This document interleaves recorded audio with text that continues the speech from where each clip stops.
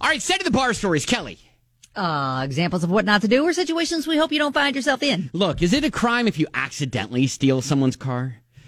So listen, if you can manage to make it through the day without accidentally stealing someone else's Tesla, you're doing okay. How do we accidentally do that? Did we think it was our Tesla? Did it look exactly like it?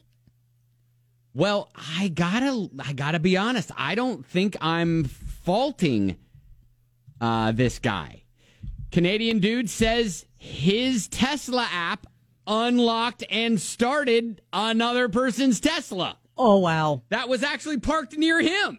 Oh, see, that's when we start to move away from like things like keys. That's when like hackers and whatnot, that's when it can go awry. Here's him explaining what happened. I start driving it. I noticed there was crack on the windshield, and then I called my wife. What happened to the windshield? Yeah, so first things, he's like, well, I didn't recognize a crack. He calls his wife like, what did you do to the windshield? That's the first thing he thinks. He's like, come on now. What'd you do? Why didn't you tell me about this? Next message was, you are driving the wrong Tesla car. I think there was 2 Tesla cars which are parked side by side. And because I was in a hurry, I jumped into somebody's car. I was surprised how I was able to drive somebody else's car. Sure. I'm sure everybody I'd was kind of curious about that. Surprised too. Yeah, exactly. So anyways, like it didn't seem like it was his fault.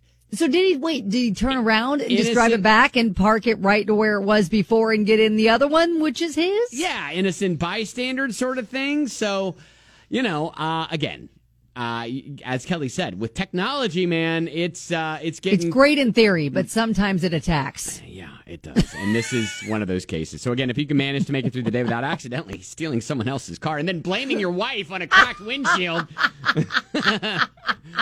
That's my favorite part of the story. Right? I know. What'd you do to the windshield? And she's like, I don't know.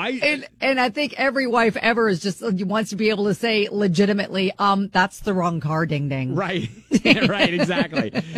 Oh, that is your Setting the Bar story on 99.7 EJX.